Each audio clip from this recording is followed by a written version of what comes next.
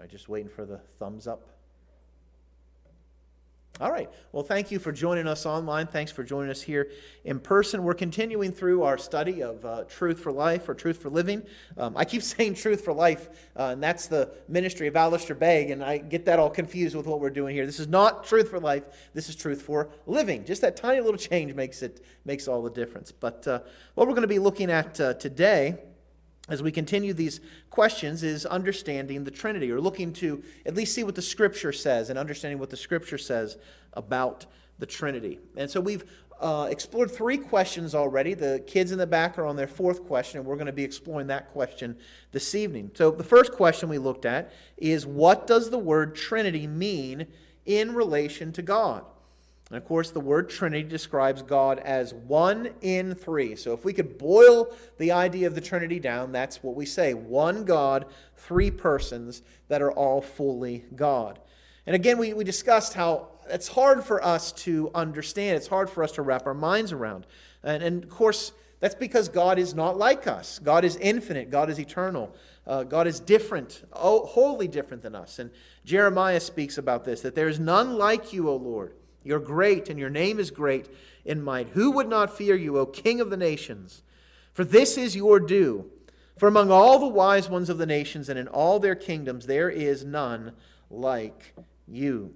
So again, God is not like us. He is great, He is mighty, and He is, as we saw, borne out in Scripture, 1 God, 3 persons. Now again, we ask the question, has God always been a Trinity? And God has always been a Trinity, and we tied this to the fact that God never what? Changes. God never changes. In John 17:24, we see that God has this glory with the Son. The Father and the Son share glory. And we made the point, does God share His glory with anyone that's not God? No. He says, my glory I do not give to another. So for the Son, for Christ, to say that He shared the Father's glory, it's a statement of deity. He's saying, I am God. And so He says, Father, I desire that they also whom you have given me may be with me where I am, to see my glory that you have given me, because you loved me. And then here we see the eternality of Christ before the foundation of the world. And so, again, we see that this has been who God has always been. He's always been 1 in 3. But is it really important? Is it really imperative for us to understand that God is 1 in 3 persons? Why must we believe that God is 1 God in 3 persons, each of whom are fully God? And the answer to that is, well, that's what the Bible says. All right, God describes Himself in that way as a Trinity in His Word, so we must trust what the Bible says. Even when we don't understand it, we still must trust it.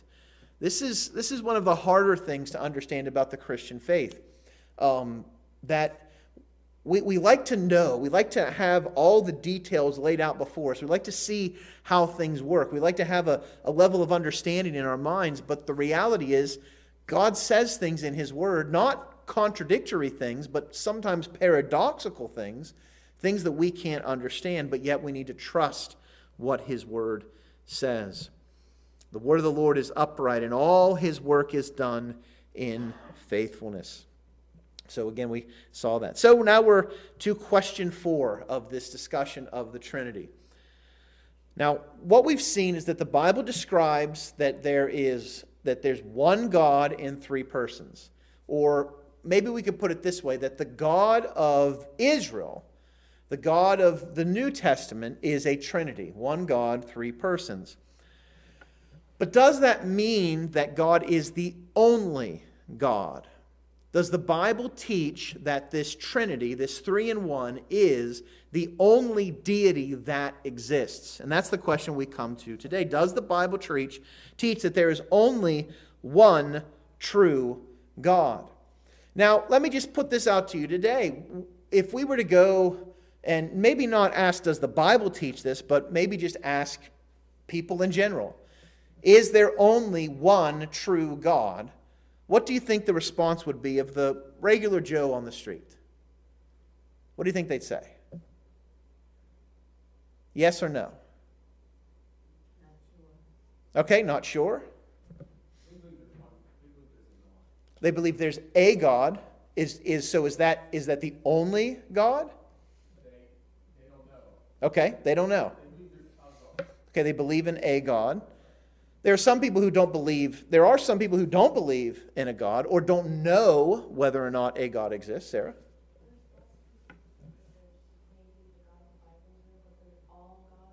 Okay. Okay. Okay, all right.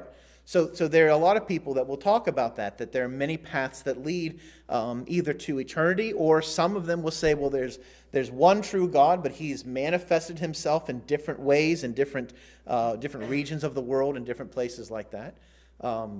So, I think it's important that we tackle this question, that we understand what the Bible teaches. Now, again, I'm seeking to be directed and guided by the Word of God. What does God say in His Word? And again, God's Word is breathed out by God. This is how God reveals Himself to us. So what does the Bible teach? And the answer is the Bible teaches that the Lord God is the one and only true God. This is a claim made by Scripture, and we're going to look at that claim made by Scripture. And hopefully, my goal here tonight is for you to walk away from here and to be confident that the Bible teaches that there is only one God, and that the Lord, the God of Scripture, is that one God. Now, the passage we're looking to sort of use as a jumping off board for this is Deuteronomy chapter 6, verse 4. Does anyone know the name or the label that the Jewish people place on this verse? 10 billion Sunday school bonus points if you know that answer. The what? The Shema, yes, or the Shema. Yes, hear, O Israel, the Lord, and Lord is all capitals. So when we see that, what is that referring to? Yahweh, all right? Hear, O Israel, Yahweh our God, Yahweh is one. Now, this passage is telling us that there is one God, or that the God of Israel is one.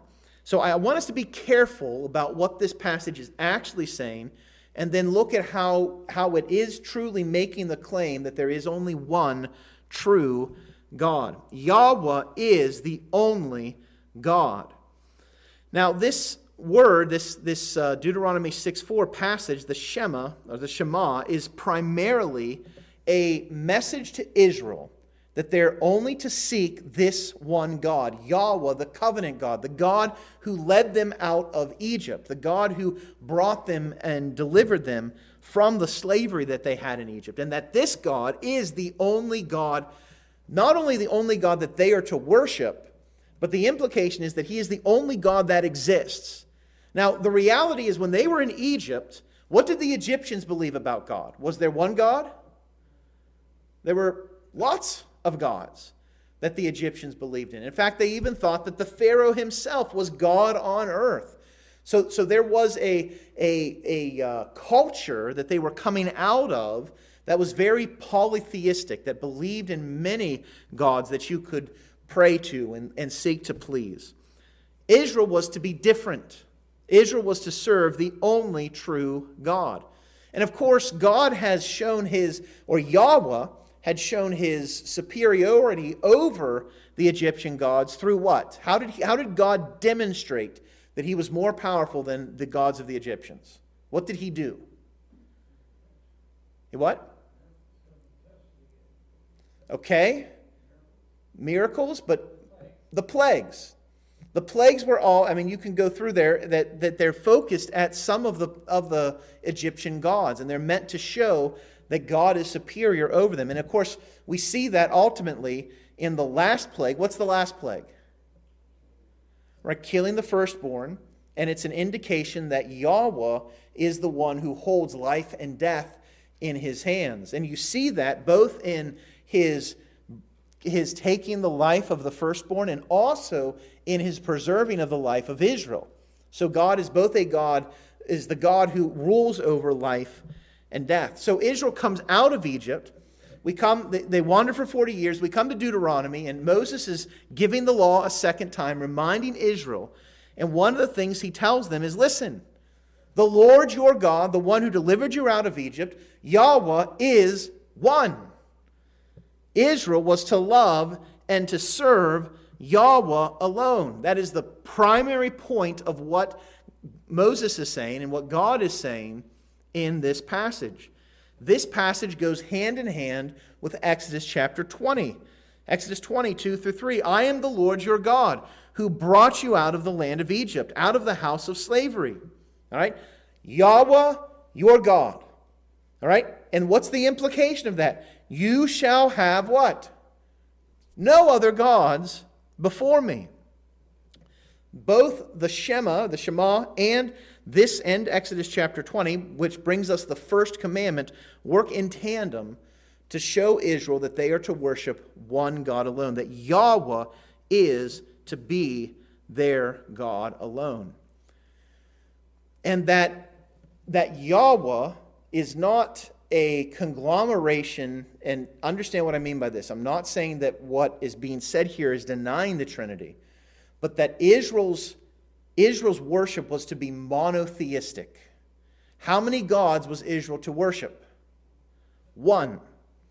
Yahweh your God, Yahweh is one. There is one God, and it was meant to emphasize the singular worship and the singular service that Israel was to give to this one God. Unlike all the other nations that they had lived in with the Egyptians and all the other nations that they were going to go into.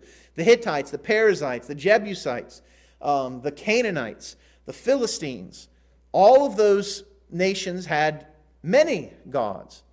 Israel was going to be different in that they had one God that they sought to worship. Now the question that Deuteronomy 6:4 maybe doesn't at least clearly or explicitly answer is, okay, Israel is to love the Lord their God alone. They're to serve Him alone. Yahweh is their one God, but are these other gods legitimate? Do they actually exist? That passage, and we're going to see, it actually does teach that Yahweh is the only God that exists, and we're going to look at that in the New Testament in a few moments, but it still brings up the question, well, is Dagon a legitimate God? Is Aphrodite a legitimate God? Are there other gods out there that exist, and Israel was just supposed to follow or worship Yahweh? It's interesting in scholarly literature, there's a term that's used called the Yahwist cult, or the cult of Israel. Now, what they mean by that is not the same way we think about cults today, but they meant that Israel was different, and this is something that secular scholars recognize, that Israel was different because they followed one God. And that made them, from a secular perspective, cultic, in the sense that they were different than all the other nations that were polytheistic. Is that really what the Scripture is teaching? Is it just teaching that Israel is to be focused on this one God, even though other gods may exist? Does Scripture make the claim that Yahweh is not just the only God of Israel, but He is the only God that exists? Is that what Scripture says? What do we think? Yes. And let's demonstrate that, because Scripture does make it clear that Yahweh is the only divine being that exists. I'm going to give you 3 arguments as to why this is the case. Why this is the case. I put place and case together and came up with a weird word. Why this is the case. All right. First reason. Who created all that exists? God. Particularly Yahweh created all that exists. Only Yahweh created the universe. Now, it's interesting. If you go to Genesis chapter 1, and you read through Genesis chapter 1, it says, in the beginning, God, El, created the heavens and the earth. But that term Yahweh doesn't come into play at all in Genesis chapter 1. And I think what you have happening here intentionally by Moses is he's saying, the Almighty, the Great One, He created all things. Who is this almighty great one? Because again, remember, he's writing to Israel, who is going to see other gods that other nations are worshiping. So who is this great God that created everything? And when we come to Genesis chapter 2, Moses makes this point. These are the generations of the heavens and the earth when they were created in the day that Yahweh, God, made the earth and heavens. So we don't need to go very far in the book of Genesis to understand that the covenant God of Israel, Yahweh, is the God who made all things. Now we see this elsewhere, particularly in the prophets. And it's interesting, we'll see this sort of come up a little bit here and there, that the name of Yahweh will be associated with the God who made all things, but we don't really see that being hashed out consistently until we get to the prophets. Now we see it a little bit again in the Psalms and in some of the historical books, but can anyone think of a reason why that would become an emphasis of the prophets? Why would the prophets want to remind Israel that their God, that Yahweh, is the one who made all things? What would be motivating them to make that statement? Right. Israel was falling into following these other gods. And so the prophets come and they remind Israel, look, the God who brought you up out of Egypt, the God who saved you with his mighty right hand, the Yahweh, your covenant God, he's the one who made all things that exist. Isaiah 44:24. Thus says the Lord, your Redeemer, who formed you from the womb. I am Yahweh, who made how many things? All things. Who alone stretched out the heavens, who spread out the earth by myself. Do you see here how God is, through the prophet Isaiah, making a very clear point that he alone made all that exists? Notice again the terminology. I'm the one who made all things. So if anything exists, it exists because God has made it, right? That's the implication of that. Everything that exists comes from God. He is the one who alone stretched out the heavens. He's the one who spread out the earth by himself. Now, this is very important to keep in mind because typically the polytheistic religions, the religions that followed other gods, they would have gods that were specifically in charge of certain things. All right, we can talk about this when we talk about the ancient Mesopotamian gods, but let's just think about Greek mythology. All right, who was the god? Who was the Greek god of the oceans? He had the big trident. What? What did you say? Aquaman? No, not Aquaman. Well, I think Neptune was. Was I thinking of Neptune? Poseidon. I was thinking of Poseidon. And I will be honest, my clarity on Greek mythology and the other different mythologies sort of runs together, so I may be saying some wrong names. But so Poseidon, who was the great god? Zeus or Apollo? All right, you see those different types of things. Who was the god of love? I mean, it's Valentine's Day, and don't say St. Valentine's Day. St. Valentine's. It wasn't St. Valentine's. Who was the god of love? Aphrodite. All right, so they would take elements of the world in which they lived and they would assign gods to it. So, if you needed someone to send rain, you would pray to the God who provides rain. If you needed someone to give fertility to your crops or to provide a growing stock of cattle, you would pray to that particular God. And so they would divide up all the different elements of the world, and they would have particular gods for it. Yahweh comes to Israel, and he says, I made what? All things. I made the heavens, I made the earth. I made the oceans, I made the cows, I made the plants. I made everything, and I did it by myself. There's no other God that was involved in the creation of all things. So even if, and again, I'm not saying that this is true, but let's just say for the sake of argument that other gods exist. Where did those other gods come from?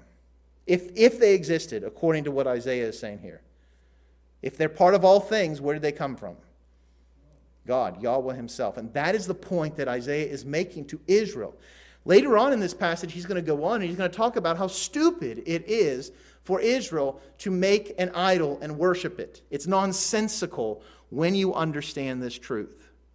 So the argument I'm making that there is no other God but Yahweh comes very, very basically to the point that Isaiah is making. God made all things. We should not worship anything else. Jeremiah speaks of this as well. Thus says the Lord who made the earth. All right, Yahweh who made the earth. Yahweh who formed it to establish it. Yahweh is his name. Is there any other God by any other name that made the earth that exists? No. Jeremiah is making that statement very, very clear. We also see this in Revelation, in the New Testament. In Revelation chapter 4, we have the amazing image of the Ancient of Days, of God the Father on his throne. And there's this just incredible scene of what it's like in the heavenly domain and what it's like around the throne of God. And then there is a song that is sung by the elders that surround the throne. What does that song say? Worthy are you, our Lord and God. So Yahweh, El, or Adonai. You are worthy to receive glory and honor and power. Why? Because you created what? All things, and by your will they existed and were created. Now, I think it's important to note here at the very end, he says, it is by your will that they existed and were created. We live in a day and age that teaches that the world came into existence not by the power of God and the action of God, but how did the world come into existence? What does science tell us today, the world? How did it come into existence? It just did. It willed itself. So if you look at the Big Bang, something happened and you have all this mass and energy that just explodes, and it was sort of nature's will that the world came into existence, that the universe came into existence. What does God think of that? What do the saints in heaven think of that theory? That the world willed itself into existence? It's bunk, right? Who willed all things to exist? Yahweh. And here's where this can become intimately personal. Who willed your existence? Why are you here? Who brought you into this world? The Lord did. He alone made you. The psalmist speaks about how God formed us, knit us together in our mother's womb. So while we talk about these as sort of big ideas, it becomes intimately personal because all things that are created and exist exist by the will of the Father, by the will of Yahweh. You exist because God has created you for His glory, for His purposes. So again, Scripture, I think right there, we made our point, right? Everything that exists was created by the Lord. So can there be any other God that exists besides Yahweh? No. But we don't have to stop there. Scripture goes on and is even more explicit, telling us that Yahweh is the only God. Now again, our passage, Deuteronomy chapter 6, verse 4, the Lord are your God, the Lord is one. Let's back up a couple chapters. Deuteronomy 4:39. Know therefore today and lay it to your heart that Yahweh, the God who brought you out of Egypt, the God who saved you, Yahweh is God in heaven, above and on the earth beneath. There is what? No other. There is no other. This is so important for us to keep in mind. God does not exist as even the greatest of lesser gods. There's no one else on his plane. There is no other God but the Lord God. Why do you think Moses tells Israel to take this to heart? Notice what he says there. Know and lay it to your heart. Which I think are two things that are so important for us to keep in mind about our Christian lives. Should we have knowledge? Yes. But should knowledge stop here? No. It has to affect our hearts. You don't think Israel knew that Yahweh was the only God? They did. They had rites, they had sacrifices, they had all sorts of rituals that pointed to that over and over and over and over again, that they would practice for millennia. But what was the problem with Israel? Why did they start worshiping other gods? They had the knowledge here, but what did they fail to do? Lay it to their heart. They failed to let that be the very thing that formed the basis and the foundation of all that they were. That is why in our passage in Deuteronomy chapter 6:4, know therefore the Lord our God, the Lord is one. And then what is the next verse? Who knows what it says in the next verse? Deuteronomy chapter 6, verse 5. You shall what? Love the Lord your God with all your heart, with all your soul, with all your mind, and with all your strength. We cannot just simply have a bare knowledge of the truth apart from it affecting our hearts. And so, it should affect us that there is no other God but Yahweh, the Lord. Deuteronomy 32, at the end of the book, God says to Israel, see now that I, even I, am He. There is, how many gods besides Him? None. There is no God beside me. And then he points to the very thing that demonstrated that in Egypt. I kill, I make alive. I wound and I heal. There is none that can deliver out of my hand. Now this would have been an amazingly encouraging truth for Israel as they were about to head into a land filled with milk and honey, with grapevine clusters that were amazing. But there also was in that land what? Giants, fearsome enemies. But do those enemies have anything on the only God that exists? No. God demonstrates this in David's time. Remember the Philistines steal the Ark of the Covenant, they take it into their temple, they place it before Dagon, sort of making a mockery of God, saying, ha, we have captured Yahweh. And of course, does God dwell in houses made of the hands of men? No. And so they bring the Ark of the Covenant before Dagon, and they come back the next day, and what is that idol of Dagon doing? It's bowing down before the Ark. That's the grace of God there, showing the Philistines, your God doesn't exist. So they prop their God back up. They come in the next day, and not only is Dagon laying before the Ark of the Covenant, but what has happened to him? His head and his hands are severed. It's this truth illustrated. There's no God beside me. There's no one else out there. David, there is none like you, O Lord, and there is no God beside you, according to all that we have heard with our ears. Listen, David he's seen all sorts of fake gods, the Philistines, the Hittites, the Jebusites. There's no one besides Yahweh. Again in Isaiah 44, thus says the Lord, the King of Israel, and his Redeemer, Yahweh of hosts. Just a quick note.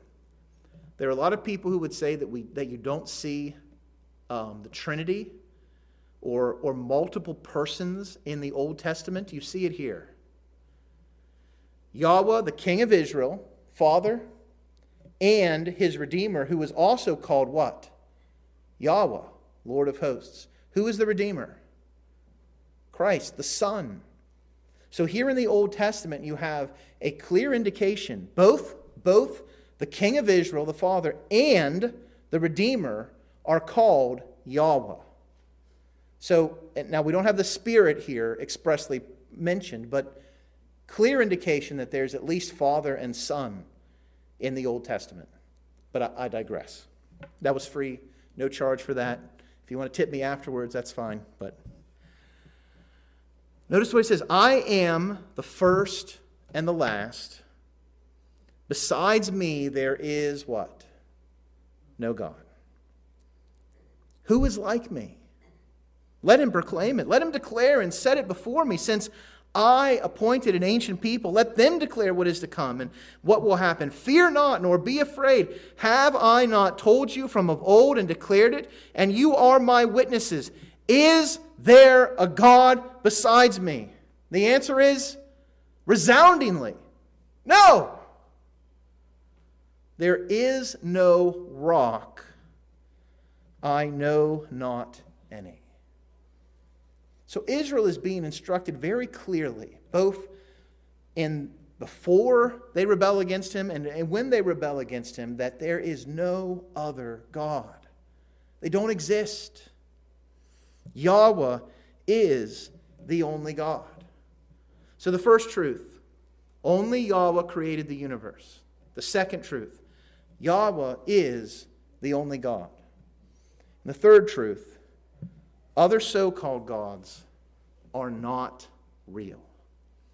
And this is the consistent message of Scripture.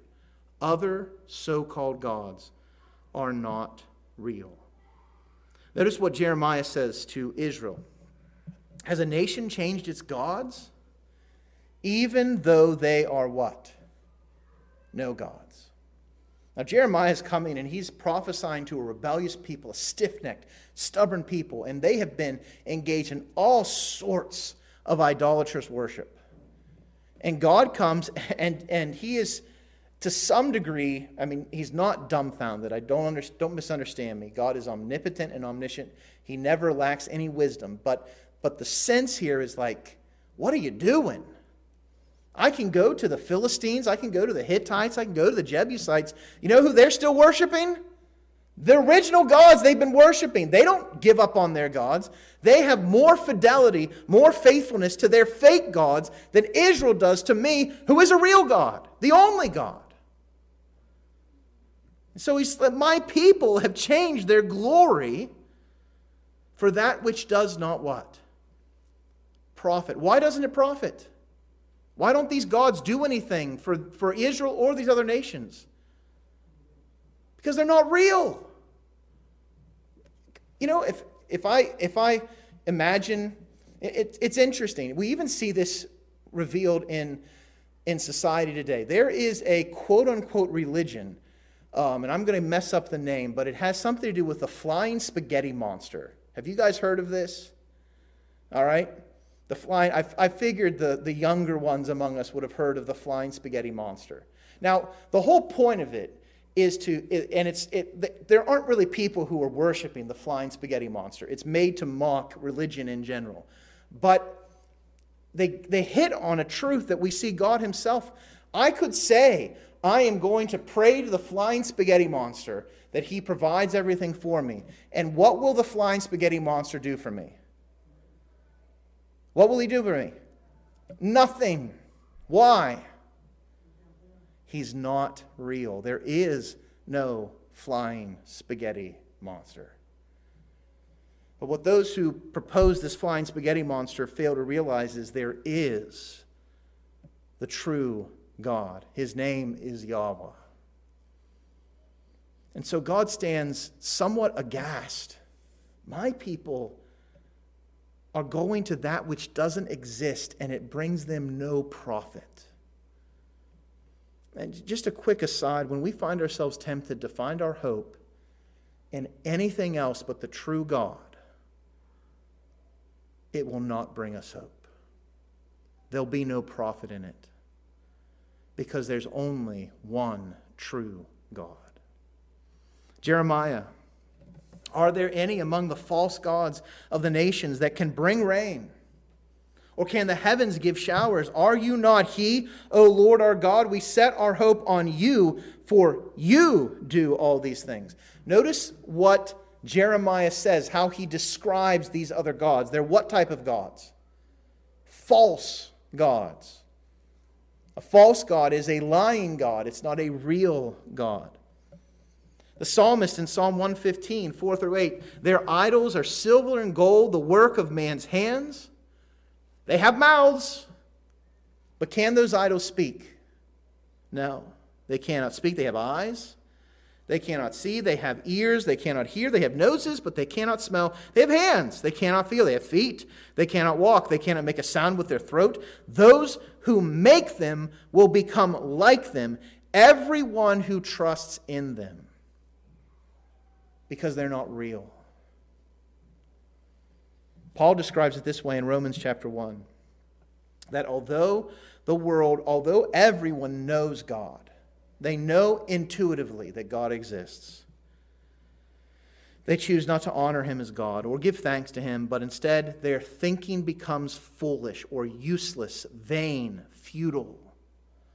Why is their thinking futile? Because they turn to, in their wisdom, even though their foolish hearts are darkened, in their wisdom they become fools, and they decide to exchange the glory of the immortal God for images resembling animals and birds and man and creeping things. Why is that futile thinking? Because why is it vanity? Because these gods made in the image of man or birds or animals or creeping things, do they exist? So can they do anything? Listen, worship of any other god but Yahweh is the same as worshiping the flying spaghetti monster. That's the message of Scripture. Paul, in 1 Corinthians 8, actually appeals to our verse this evening to draw to a conclusion the fact that there is no other gods. And so we've gone all the way around to come to the conclusion that our passage today, Deuteronomy 6:4, teaches that there is only one God that exists. Therefore, as to the eating of food offered to idols. Now, Paul is addressing an issue that was a problem in the first century church. There were all sorts of idolatry. And there was a question about food because everyone would go to the market, and the markets were held by these trading guilds, and these trading guilds required allegiance to a particular god. And so like it would be like us today, if we went into Shop and Save and we went to go buy a nice juicy ham. All right, now the Jews will not be doing that in that day, but that's what I'm doing. I'm buying a nice big juicy ham. That ham would have imprinted upon it that it had been offered, or that pig had been offered to some god. Is it okay for me to eat that ham? And of course, Paul is going to make the argument, it depends, and we're not going to spend the time talking about food offered to idols. We don't have the time to get into that today. But he does, in making that statement, come to a very clear conclusion about the God to whom the pig is offered. He says, therefore, as to eating the food offered to idols, we know that an idol has no real existence. They're not real. And we also know that there is what? No God but one. And there he is quoting Deuteronomy 6:4. For though there may be, and then here he says, so-called gods in heaven or on earth, as indeed there are many gods and many lords, yet for us there is what? One God, the Father, from whom are all things, and for whom we exist, and one Lord Jesus Christ, through whom are all things, and through whom we exist. So Paul makes it abundantly clear, calling our attention back to Deuteronomy chapter 6, verse 4. The Lord our God, the Lord is one. There is no other God but Him. So how should we respond to this? Well, Since there's only one God, then is it okay to worship other gods? No. It's the height of futility, because when you worship another god, what are you worshiping? Nothing.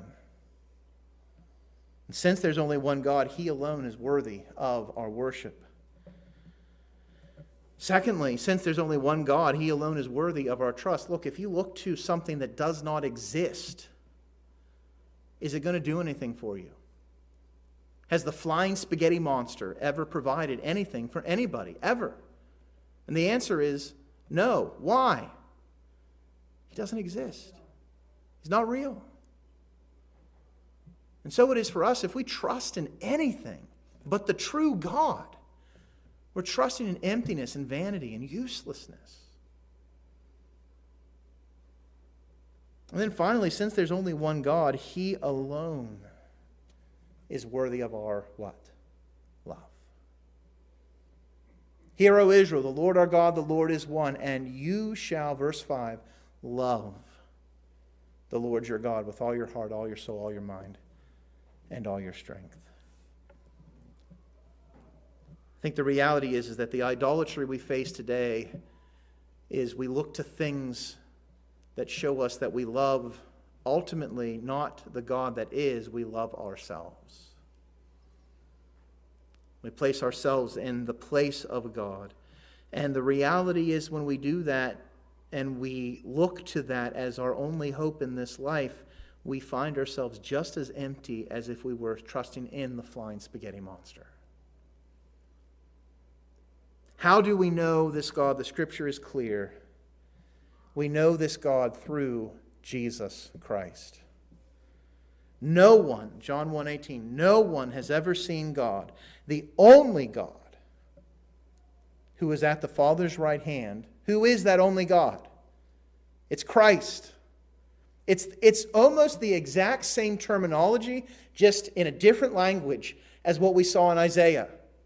Remember, the Lord, the Father, the King of Israel, and His Redeemer, both are Yahweh. Same thing going on here. God and God. God reveals God to us.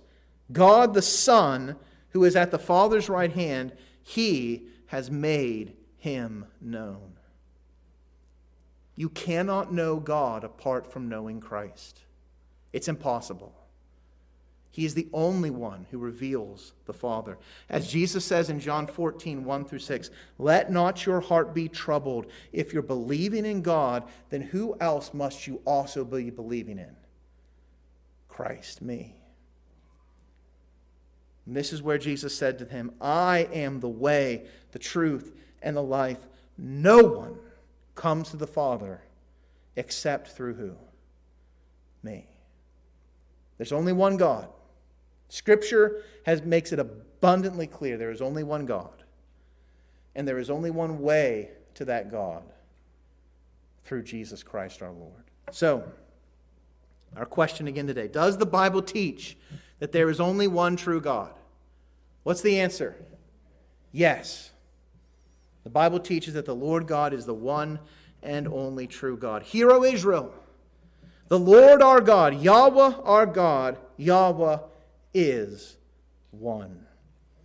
And praise God, we can know this God through Jesus Christ. Let's pray. Father, thank you for your word and the clarity that it provides for us. Thank you, Father, that you, in your abundant grace and mercy, have reached down and have found us, Lord, as your people to know you. You've revealed yourself to us, and that we can look to you in faith, and we can know the only God through the only way, that is your Son, Jesus Christ. Father, may we recognize and see the futility and the uselessness of other gods. May we take that to heart. May we not just simply know it as a bare truth, but may we know it as a life-altering principle in the very depths of our souls. That we're looking to Yahweh through Christ alone. Father, work through your Spirit, through your word tonight. We pray this in Christ's name, pleading his blood. Amen. Thanks so much for joining us online. Thanks for joining us here in person. Have a great week.